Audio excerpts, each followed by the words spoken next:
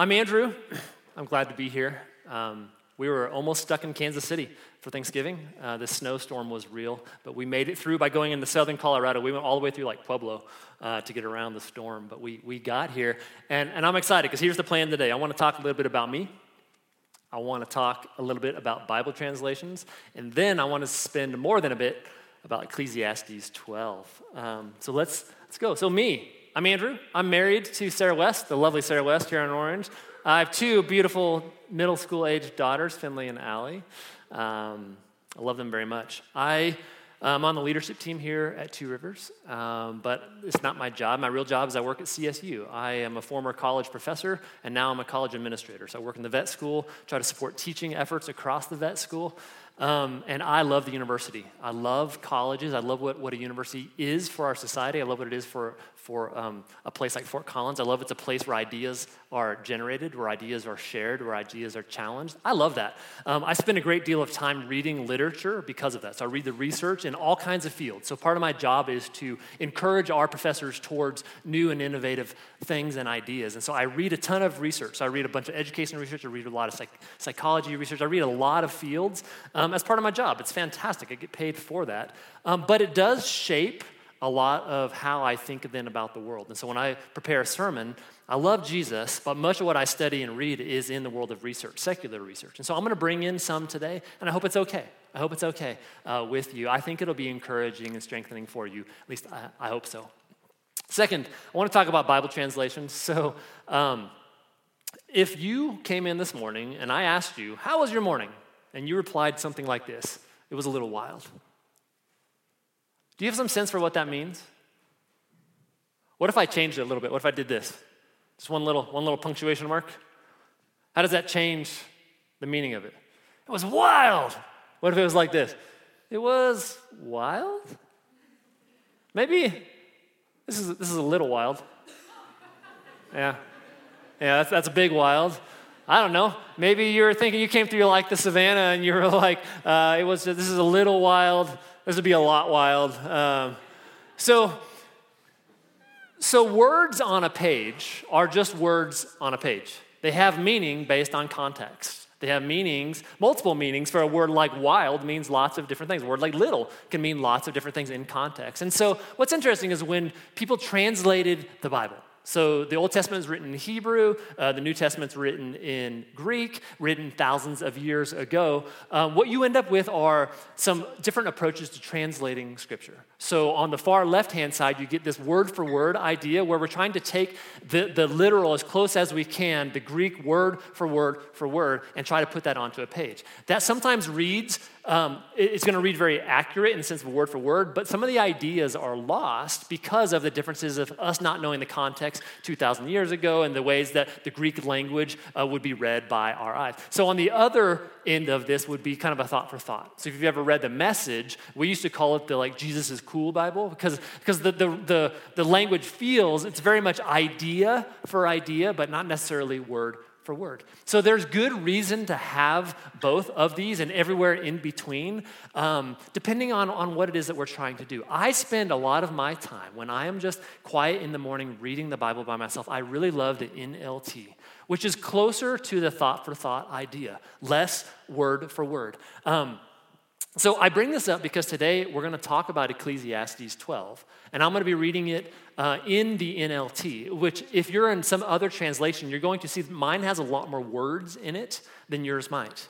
And I find it to be really helpful. So that means that scholars, as they have translated, they have brought some of their belief about what was the context like, what did the words mean, they brought that to bear onto the text. So if yours is different today, I just want you to know that. And I want to encourage you, I think reading Ecclesiastes through the NLT, I think will change the way that you understand it. If you've not read it yet, if you've not been part of this journey with us, you should take a look at it. You can just get the NLT online. I mean, there's probably, 500 different Bible apps you could read from. I would encourage you to look at it. So we're going to do Ecclesiastes 12 out of the NLT tonight, this morning. Are you excited? I am. I can't wait. I get to tell you about Sarah's grandpa today, so I can't wait. When we started this sermon series, Jason said, hey, I want to preach through Ecclesiastes. And he's like, it's going to be weird because nobody reads Ecclesiastes. And I remember sitting in that meeting and I was like, I like Ecclesiastes. fact, I read Ecclesiastes probably 4 times a year. There's something about it. I'm one of those weird people, that there's something about Ecclesiastes that to me is like this balm for my soul. There's actually, when I read it, there's 2 chapters I get stuck on. So Ecclesiastes 12 and Ecclesiastes 2. Ecclesiastes 2 is interesting. If you remember this from, 10 weeks ago, I suppose it was, I pulled just some of the verses out of there. I just want to highlight some of them. So this is Solomon wrote Ecclesiastes. They call him just the teacher in the text. But it says things like this: I tried to find meaning by building huge homes for myself. Part of this resonates with me personally because I grew up in the building trade. So all through high school, college, when I was teaching high school, me and all my buddies were in the building trade. So we were building houses. And I've always had this thing that like bigger is better. So we bought a new house here. It was perfect. It had an unfinished basement. We're like, let's finish it. I mean, why wouldn't we need a 5th bedroom and a 5th bathroom? I mean, who needs 5? No one needs it. Yet for me, there's something like I need to do this.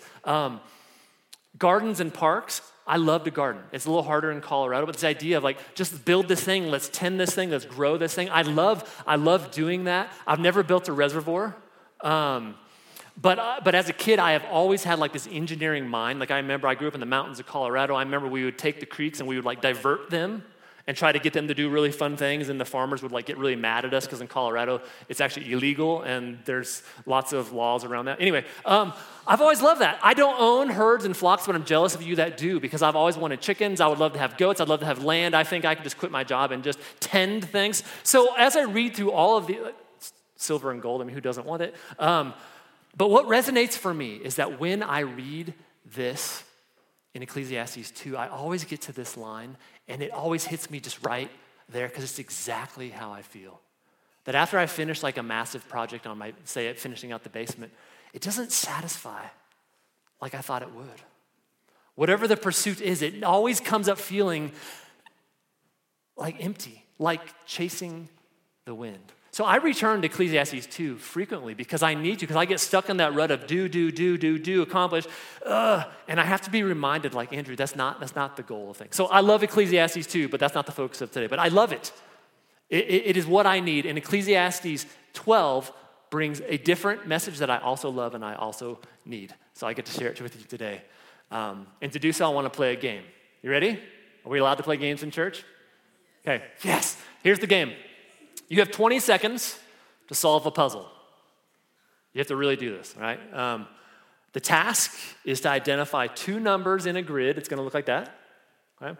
You're going to identify 2 numbers in the grid that add to 10.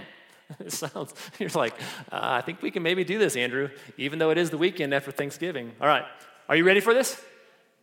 By show of hands, I'm going to ask you to see how many of you can do this. You ready? On your mark.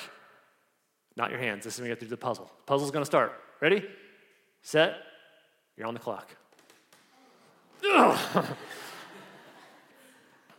2 numbers that add to 10. Everybody's way.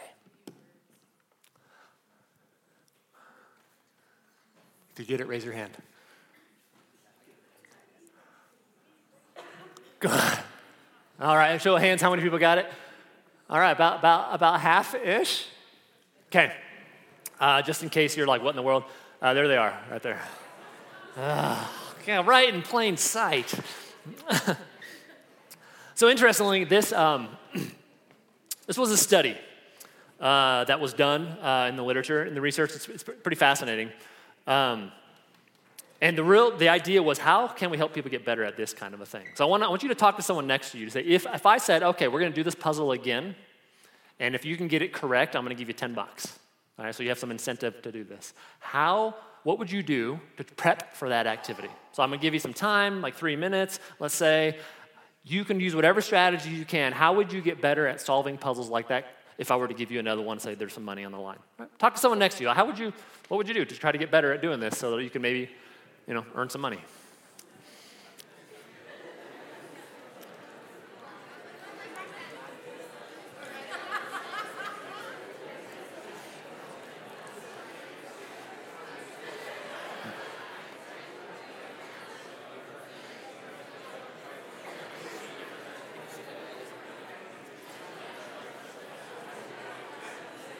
All right, 5 seconds. 4, 3, 2, 1. All right. Let's hear some strategies. What'd you do? Get a calculator, okay? Totally, I like it. What else? What was the top? Go to the first service and ask somebody, okay? What was one over here? Someone said something. Count on your fingers, okay? What's that? Focus more, so try to focus more, yeah? KK? Just hope. I like it. So this was a study that was done. They did it with 468 people. They incentivized them with $1. Yeah, the things we'll do for $1. Here's what they did. They gave everybody a total of 5 practice rounds. So I gave you practice round 1. They did that same thing, 20 seconds to solve a puzzle. They did that 4 more times. And then they turned this group into 3 different groups, and they turned them loose for 3 minutes. So group A did something for 3 minutes, group B did something for 3 minutes, group C did something for 3 minutes. Then they did 5 puzzles, and they kept track of how many of those puzzles were they able to get right, and here are the results. Now, if you don't look at research much, that little asterisk means that was significant, but I think just doing the math makes it feel more significant. 96%. That's like a solid A. If you're a student, you're like, I feel really good about a 96. The middle group, that's an 81. That's like barely getting the B. Like you're like, I'm glad I got it. I barely did it. And then this is a C. You don't feel always great about that. So it makes it something happened in 3 minutes that made the difference. Anybody want to guess what group C did? Maybe nothing. We had to have them do something for 3 minutes. Yeah, it was at the tip of your tongue, I can tell. A 3-minute cooking video is what they watched. This was just to get the group to do something else that was not puzzle related. This was the control group. They watched a cooking video. Group B, anybody want to take a guess what they did? This is the group that practiced. So they had more puzzles, and they practiced doing puzzles, practiced doing puzzles, practiced doing puzzles. You would think that would really help. Practice makes perfect. And yet, they were in the B group with a solid B. What do you suppose group A did then? Read Ecclesiastes 12. Thank you, Nate Hines. No, that's awesome. That's awesome. They reflected. They reflected on their practice rounds to 2 prompts. The researchers gave them this prompt. Write down what strategies you used and write about what you think you could do to get better for 3 minutes. Isn't that interesting? At least I find it very interesting that you would think grind harder, do more, work harder. I mean, we of course, a cooking video is not going to make a difference, but surely if I just practice doing more and more and more of the same, I will get better at the thing. And yet, what turns out to be the case is not doing more of the thing, but reflecting on how you have done it before makes a significant difference. Greg, thank you. So as we get to Ecclesiastes 12, I want to remember that, the power and the importance of reflection. Because research is just already describing, people who did this study are just describing things that already are, a world that God designed. So we're just, as researchers, we're just like discovering all these little things that are good and amazing, wonderful God have already put into place, and we stumble upon them. We're like, oh my gosh. Well, it turns out this same idea, the importance of reflection, the way that reflection can shape your life, shows up as the major theme in Ecclesiastes 12. And I want you to walk out of here being convinced that taking time to reflect is important. That taking time to reflect is going to be a really fantastic use of your time, even though you might feel like just grinding through things. So this is what Ecclesiastes, part of it, is going to look like. It's a lot of words, but all we're going to do is we're going to focus in right here. Look at that. Before you grow old, remember him. It's going to say again, remember him. It's going to say it again, remember him. And it's going to say it a bunch more times. Before you get old, and I'm just going to add a qualifier. I don't think it's a stretch to say this, before you get older. Tomorrow you will be older. Before you're older, remember him. Remember him. My hope is that this will come alive for you, because I think what happens sometimes is we want to live in group A. We want life to feel like 96% or 100%. And yet we end up sometimes just grinding, or doing the equivalent of watching cooking videos or cat videos or infinite scrolling through whatever the thing is. When there's something else that's more, or being called to something deeper, something richer, something that is more transformative, remember him, remember him. So what we're going to do today is we're going to anchor today's talk in 3 key points, and I've already made the first one for you, and this is the first point. Reflection matters. I want you to be convinced that reflecting matters, even when just it feels like maybe grinding harder is what I should be doing. Taking time to pause, to be still, and to consider, and to remember, it matters. It matters, right? So you ready to get into the text? This is Ecclesiastes 12, starting in verse 1 in the NLT. Here it goes. Don't let the excitement of youth cause you to forget your Creator. Honor him in your youth before you grow old and say life is not pleasant anymore. Remember him before the light of the sun, moon, and stars is dim to your old eyes and rain clouds continually darken your sky. Remember him before your legs, the guards of your house, start to tremble, and before your shoulders, the strong men stoop. Remember him before your teeth, your few remaining servants stop grinding, and before your eyes, the women looking through the windows see dimly. What we have is Solomon. He's an old man. He's reflecting on his life, and he's encouraging us to say, hey, before you are old like me and nothing is working as it used to, remember him. I grew up in this tiny little town in southern Colorado called Westcliff. Went to college in Montana State, came back and taught high school in Westcliff, and met the beautiful one and only Sarah West, who was Sarah Powell at the time. I rescued her from that name. Give her mine. We got married, and then we, like 7 months later or so, packed up everything we owned into just an SUV and one of those 12-foot U-Hauls. Everything we owned fit in 2 things. It was wonderful. It doesn't fit that way anymore. Anyway, we drove clear across the state of Kansas and went to Missouri. And I went to the University of Missouri for graduate school, go Mizzou. But we had this fortunate thing. You know, life was also expensive then. We were poor and newly married, and so we had the opportunity to live with this fella right here. So this is Grandpa Brown. This is Sarah's grandpa. He lived in a town called Moberly, Missouri. So when you're that far north in Missouri, it becomes Missouri. Grandpa had lived there forever. This is what he looked like closer to when he moved there. Look at that handsome guy. He worked for the MFA, which stands for the Missouri Farmers Association.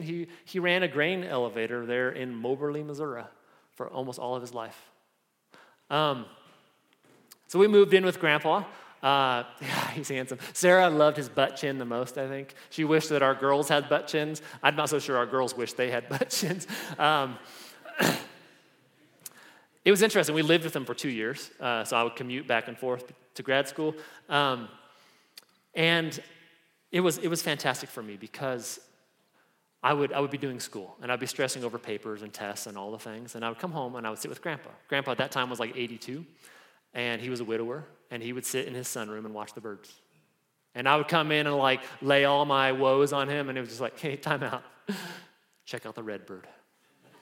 It was awesome, and he just dumped wisdom on us for the next 2 years living with him and for the next like 4 years after that. It was so good. And so when I read Ecclesiastes, I hear and I see Grandpa in this, and I'm going to take you on this journey of Grandpa through Ecclesiastes. So let's just go right here. Verse 2, remember him, and Bill on the first service asked me, he's like, who's him? Remember God.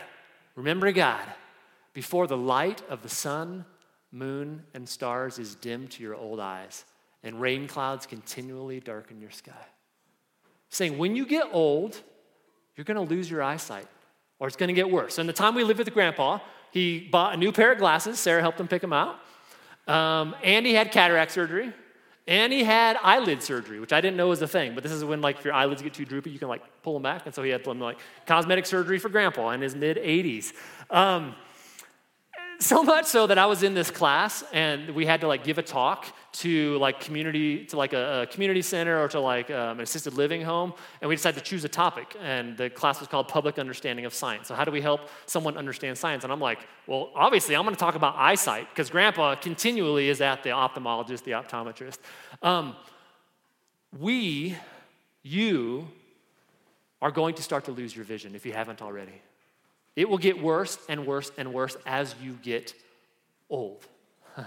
And what Solomon says, is remember him before the light of the sun, moon, and stars is dim to your old eyes and rain clouds continually darken your sky. So the second point I want to make today is that reflection matters, but second point is that the object of your reflection matters too. The object of your reflection matters more, perhaps, than reflecting, although you can't reflect without an object. So the object of your reflection matters. Let's talk about what that could look like. So I have the joy, the honor of hiking 14ers with some of my best friends and with my youngest daughter, Allie.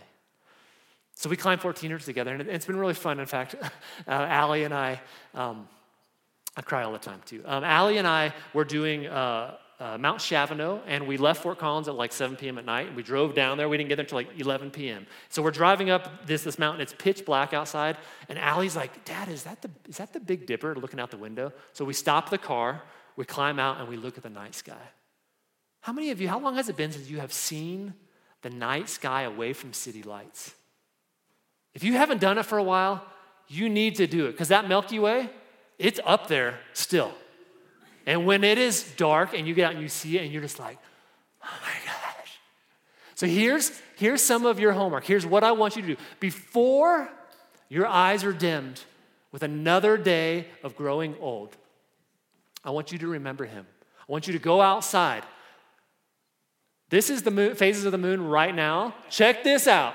Next full moon. You see it down there? November 27th. Anybody know when that is? Tomorrow. Tomorrow's a full moon. We have all this fresh snow. If you go outside tomorrow, it's going to be clear. Look at this. I already pulled it up for you. You have no excuse. Starting at 5 p.m., not a cloud in the sky. Tomorrow, I want you to go outside sometime after sunset. I want you to look at the moon. It'll be rising. Right around the sun sets, the moon's going to rise. I want you to see it. It's going to be big and bold and glorious. And then when it gets a little darker, 6, 7 p.m., it is just going to be spectacular. The moon is going to be huge and it's going to be reflecting off the snow. And here's what I want you to do. I want you to go outside. If you can drive out of the city, do it. Drive up to Horsetooth. We'll all be there. And I want you to remember him. I want you to grab your Bible or your phone app. I want you to turn to Isaiah 40, verse 26. And I want you to do what he says. Lift your eyes and look to the heavens and ask yourself, who created all these? And I want you to read what he says. He says, he who brings forth the starry host one by one, and that big old shiny moon, and calls them each by name. And keep reading. He's going to say, because of his great strength and his mighty power, not one of them is missing. And then I want you to flip over to Psalm 19:1. I want you to look up. I want you to remember him. While you can see, if you can see, do it. The heavens declare the glory of God. The skies proclaim the work of his hands. Day after day, they pour forth speech. Night after night, they reveal knowledge. They make no sound. They have no words. And yet their voice can be heard throughout all the earth, across all the world. Do it. It will change you. You can reflect on your life and get better at a puzzle, but you can also reflect on where you are and who your good and holy Creator is, and it will change you in a very different kind of way, and it is well worth your time. All right, that's your homework, but I have more for you. Remember him before your legs, the guards of your house, start to tremble, and before your shoulders, stoop. Grandpa, this is not Grandpa, unfortunately. I didn't have a picture of Grandpa mowing, but Grandpa mowed his yard faithfully multiple times a week. Some of you might know this, and Grandpa, his yard never looked like this. There's like patches of brown. Not in Grandpa's yard. Grandpa had this little like spade-looking pokey thing. I don't know, he probably made it. And as he would mow every single weed, dandelion, he would dig that thing out, toss that thing. Hand-picked weeds. The best yard. I remember the time when that season when Grandpa was no longer able to push his mower. It was just too much. as he became too weak to push his lawnmower. And that became my job. We'd drive up there on Sundays. We'd go to Golden Corral and eat Sunday dinner, supper, dinner? What was it called? Supper. Sunday supper, and then I would mow the yard while he and Sarah would sit inside and talk about other things. There's going to be a time when I know I can't mow either. There's going to be a time. The reason I know this is that there was a time when I could do this. This is called stucco. This is how I made a living through high school, college, and into my first years of teaching. Every summer, I was like this. The tools of the trade are a trowel on the left, a hawk on the right. The way it works is you fill a big wheelbarrow full of this like mud-like stuff, it's like concrete, and you scoop it into this thing, then you walk over to a wall, you scoop it off the hawk, it goes hawk, I think that's why it's named that, and you smear, then you walk back over,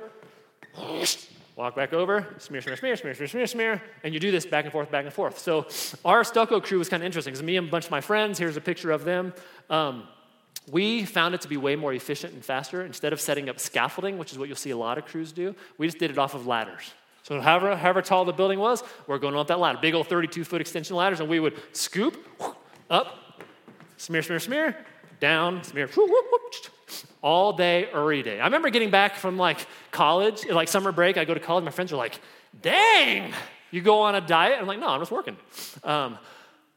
I hurt just thinking about doing that kind of work now, right? This is like a 20-year-old's game. This is not, where's Carl Schaefer, drywall?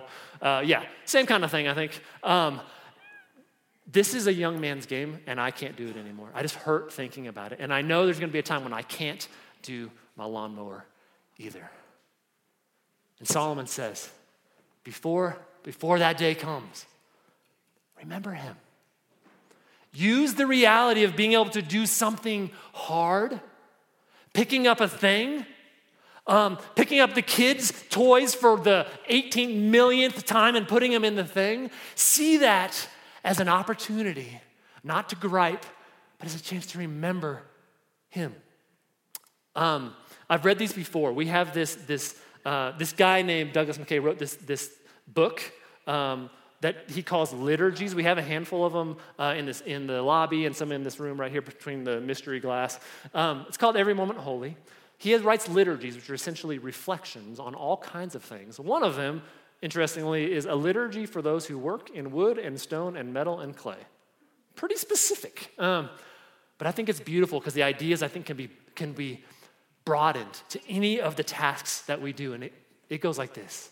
Oh God, who in your good providence did not deposit in this world treasuries of metal and wood, stone and clay, that we who are created in your image might from those materials make and build and craft objects and structures both beautiful and useful. For the meeting of physical needs and for the nurturing of soul and spirit. For the God who does this, quicken now my hands, my ability, my knowledge, and bless this work of creation, that by my labors I might craft a thing. And I love this last line. That I might pick up that toy in such a way, that I might smear that mud of drywall in such a way that sings with the very substance of my hope. Imagine when you do your tasks in a way like that, because you can still do your tasks in a way like that, how remembering him, how that changes and transforms you from the inside out. Remember him before you grow older. Don't wait until you're old. Before you get older, remember him. Remember him. Remember him before your teeth, your few remaining servants, stop grinding, and before your eyes, see dimly. Next time you get that toothache, I gotta go to the dentist. And you're laying there in the weird chair looking at the ceiling. Remember him. You've got teeth that you can eat things with still. Grandpa had these dentures. Eating a lot of things was off the menu, for sure. Remember him. Remember him before the door to life's opportunities is closed and the sound of work fades. Now you rise at the first chirping of the birds, but then all their sounds will grow faint. Grandpa again, If you zoom in on this, you'll see this, right? We call these Grandpa's Shrek ears. If you're not familiar with Shrek, this is why they're named Shrek ears, because they look like his Shrek ears. Yeah, you see it? Yep. These are Grandpa's Shrek ears. These were the holders for his hearing aids. Grandpa hated wearing his hearing aids because of the Shrek nature of them, I think. But I remember when Sarah took him to the audiologist to get his hearing aids. He didn't have them, or the ones he had didn't work very well. Climbed into the car, which is his car. He had owned this car for like 15 years. Climbed in it. Sarah's driving it, and Sarah turns on the blinker or turn signal. Click, and it goes. Grandpa's like, what's that sound? She's like, it's the turn signal. He's like, it does that? Grandpa, yeah. Grandpa hadn't heard the turn signal in his car in the entire time that he had owned it. Before then, while you can still hear the birds. Not so many birds right now, maybe the little hardy ones right now, but come springtime, and you're up early and the sun is up, and you hear those birds and they're just going for it. Remember him. Remember him. Remember him before, and I love this, before the door to life's opportunities is closed and the sound of work fades. How many of you wake up in the middle of the night and your mind's going with all the work and things you have to do? You ever consider that a gift? That you have good and meaningful things to do with your time?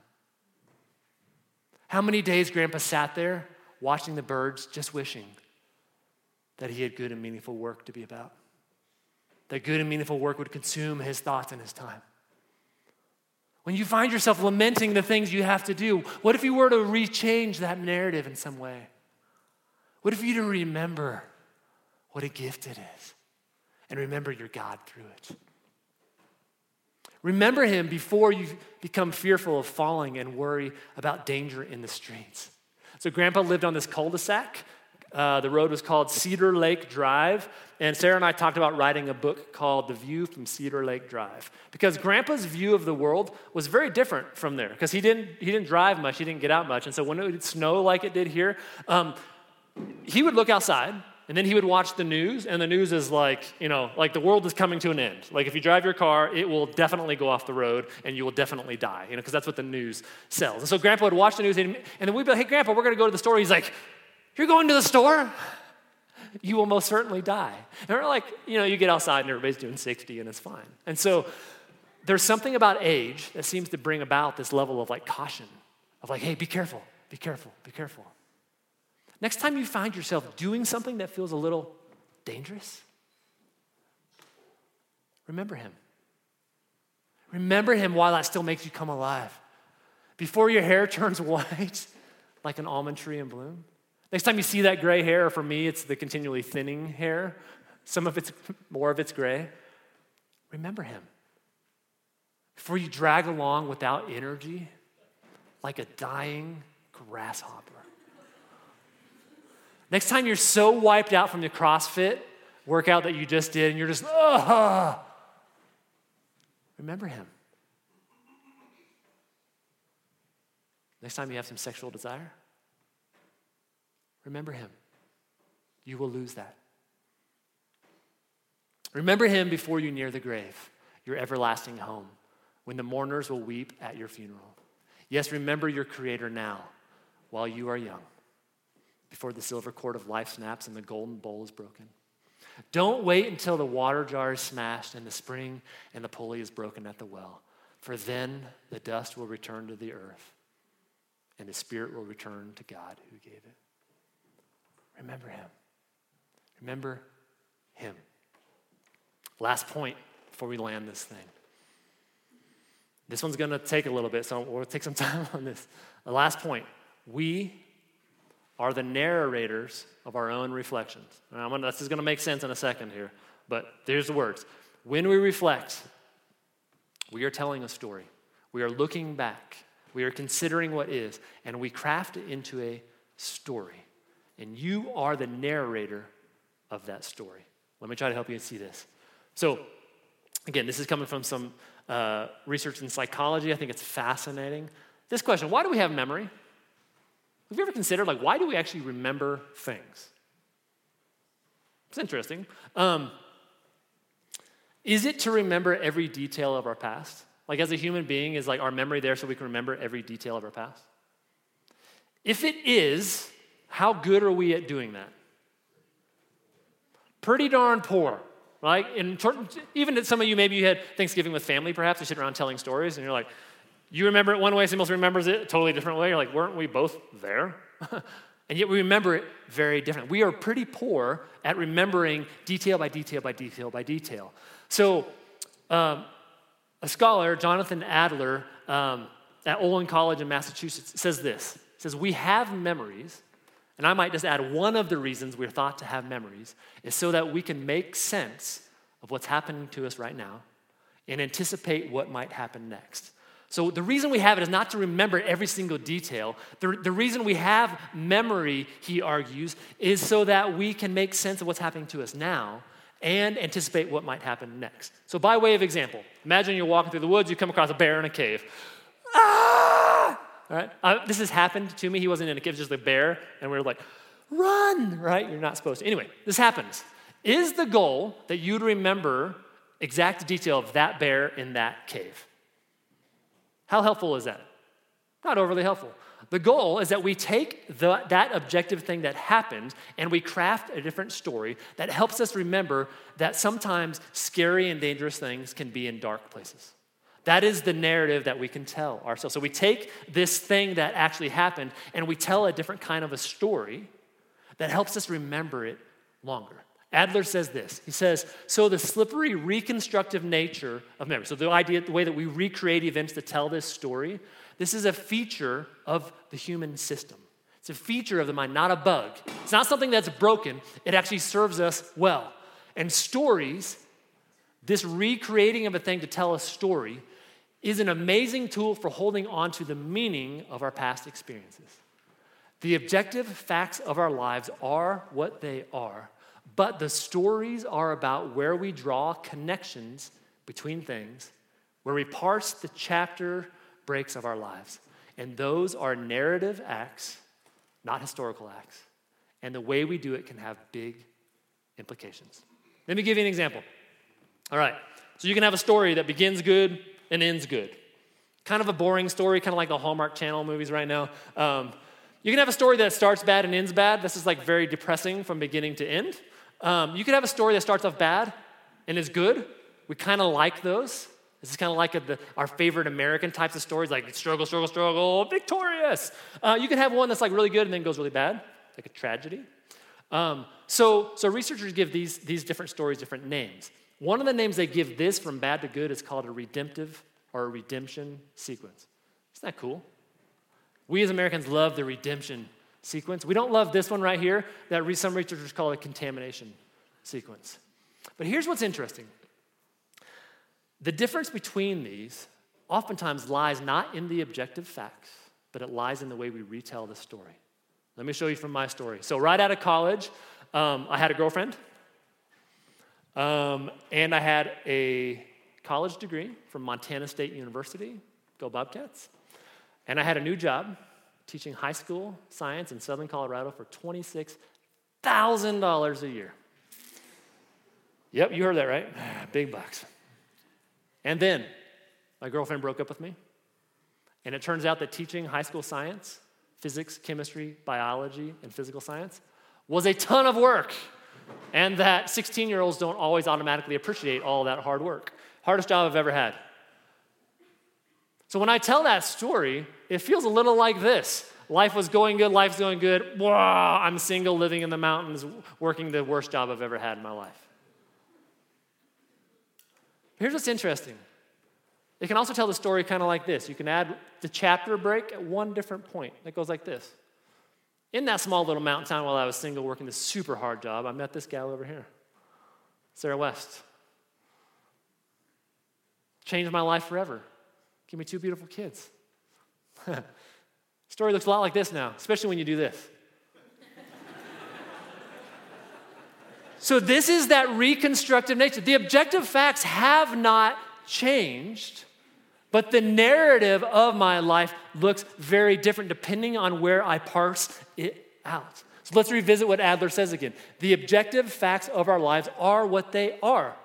They haven't changed. But the stories we tell are about where we draw the connections between the things, where we parse the chapter breaks of our lives. And those are narrative acts, not historical acts. And the way we do that has big implications. So let's do this through Ecclesiastes 2. Solomon reflecting on things. He says, I tried to find meaning by building huge homes for myself, but as I looked at everything I had worked so hard to accomplish, it was all so meaningless, like chasing the wind. It's a story he tells. I did all this stuff, it was meaningless. We've talked about it. He says things like, you do all this hard work and somebody else gets it. What if his story was different?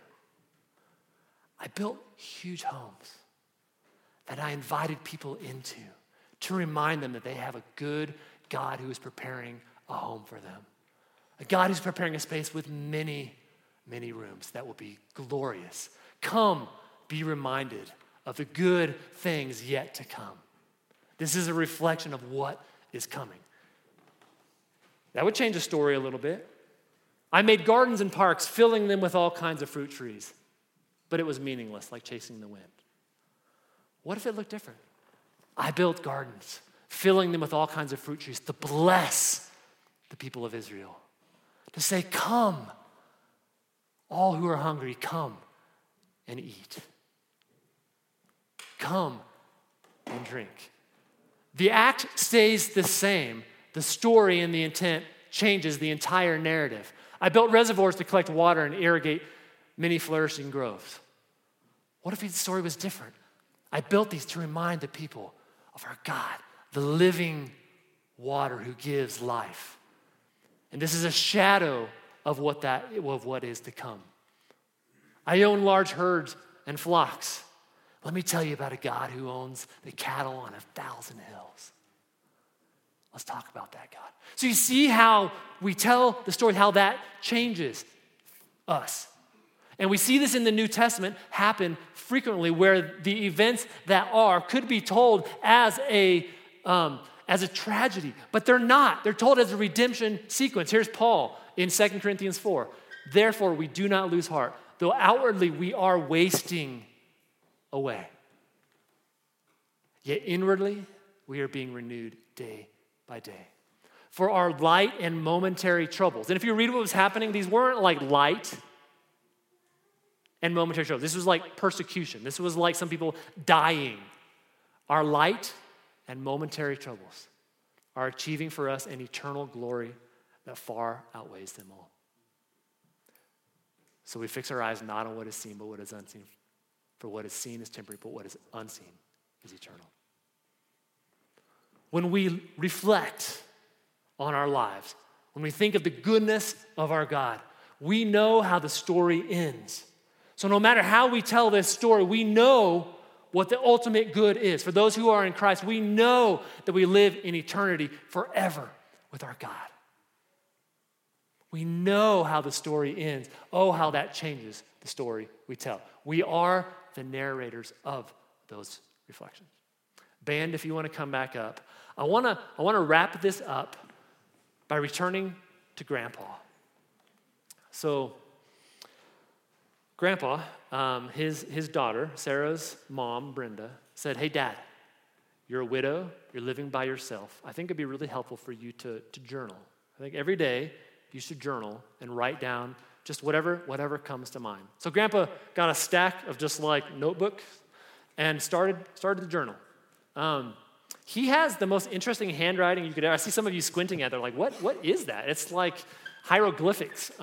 So I've been studying Grandpa's hieroglyphics for a while, and I translated it for you. So here we are. This is Tuesday, November 15th of 2011. Grandpa's like 86 at this time. Here's what he says. Good morning at 7:15 and 18 seconds on the clock. And yes, we do have frost on the grass. 35.2 degrees now. Has begun to climb some. We bought him one of those temperature gauges with the time and all. So he's reading that right now and he's like, like an almanac, farmer's almanac. The sun has begun to produce some light. So he goes on, describes the weather for a while. And he says this, we had a good night. Grandpa sleeps in a bed by himself, by the way. So he's just thinking about Doris, his wife Doris. It's always we. Every time you read this, it's we. It's pretty beautiful. We had a good night until 4. Got up, then back to bed, and was no sleep after that. So my morning began early, feeling ready for some pancakes, bacon, juice, mug of coffee, a good meal. Sound about right? Back from breakfast of 2 big pancakes, 2 slices of bacon, he's good on his word, juice, a couple mugs of coffee, come on, Grandpa, and a handful of pills. Ready to go. Next page at the top. Thank you, dear God, for the offering of a new day. For my home here, my home at Cedar Lake. Also, dear Lord, thanks for our precious family. Brenda, his daughter, may she take rest. Mario, his son-in-law, also long hours at work. Andy, his grandkid. Olivia, great-grandkid. Or Riley, Addie, Davis, Allie, John, Sarah, Finley, Andrew, Elizabeth. Just immediate family, grandkids. Also, let's bring in Alex, who's like my best friend. Amy, who's Alex's wife. Natalie, Alex's sister. Becca, my sister. Shay, Sarah's college roommate. Gary, Shay's wife, or Shay's husband. May this be a day of respect and many blessings shared by each one. Supporting much love, faith, hope, bidding many favors along life's journey. Grandpa is 86. He's a widower living in a house now by himself. He's lost his wife. His family's off doing all kinds of stuff. He's watching the birds, wishing he could work. And this is the story he tells in the mornings. Next page. There it is. You'll never make sense of it. All it is a list of names. 105 names of people that he's praying for. Then he says, and also, Lord, we have others. I did not get listed. May blessings improve the work of this day, adding much love, faith, hope, and goodwill to all. Isn't that beautiful? Better go pick out the checkbook, pay off the Discover card, purchase some stamps also, then get to the mailbox. This is life. This is life. And what I want to leave you is with his last words in his own hand right here. Lord, help me to acquire your wisdom and better understand who you are. With a little heart from an 86-year-old Missouri farmer. This is the kind of man I want to be. A man who looks at the world in a way that's so different, that tells a redemptive story because he knows how the story ends. He knows how the story ends, and he tells it different. And this doesn't just happen when you turn 86.